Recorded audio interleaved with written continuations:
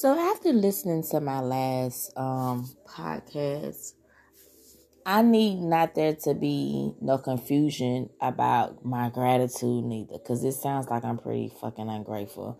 So let's try to fix that real quick.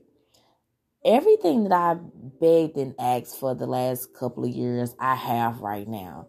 I have a complex of not being able to enjoy the now because I'm so focused on the future. So I create a lot of anxiety within myself because of where I know I could be at.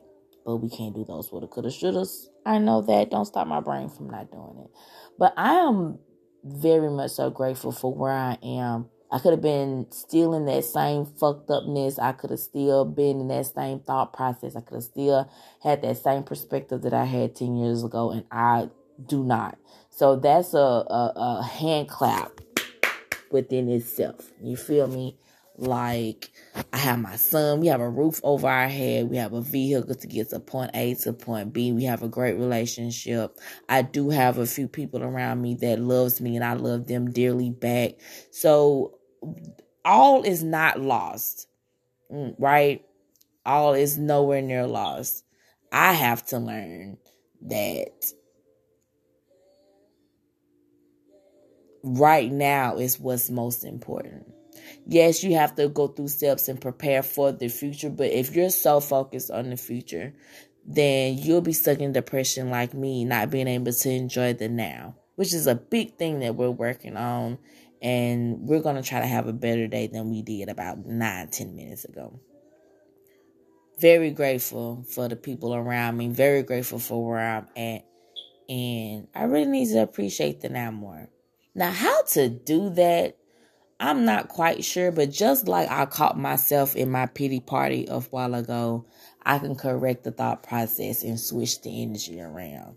It's simple, it's small, but it helps. It's the step to the next part of being happier, I guess. So gratitude, I have it.